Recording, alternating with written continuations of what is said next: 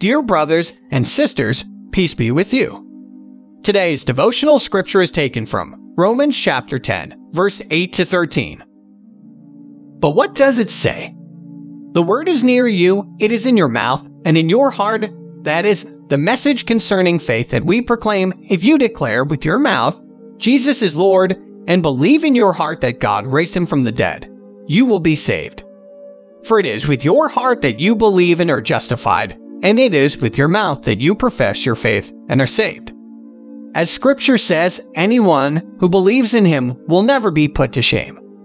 For there is no difference between Jew and Gentile. The same Lord is Lord of all, and richly blesses all who call on him. For everyone who calls on the name of the Lord will be saved. Let us pray.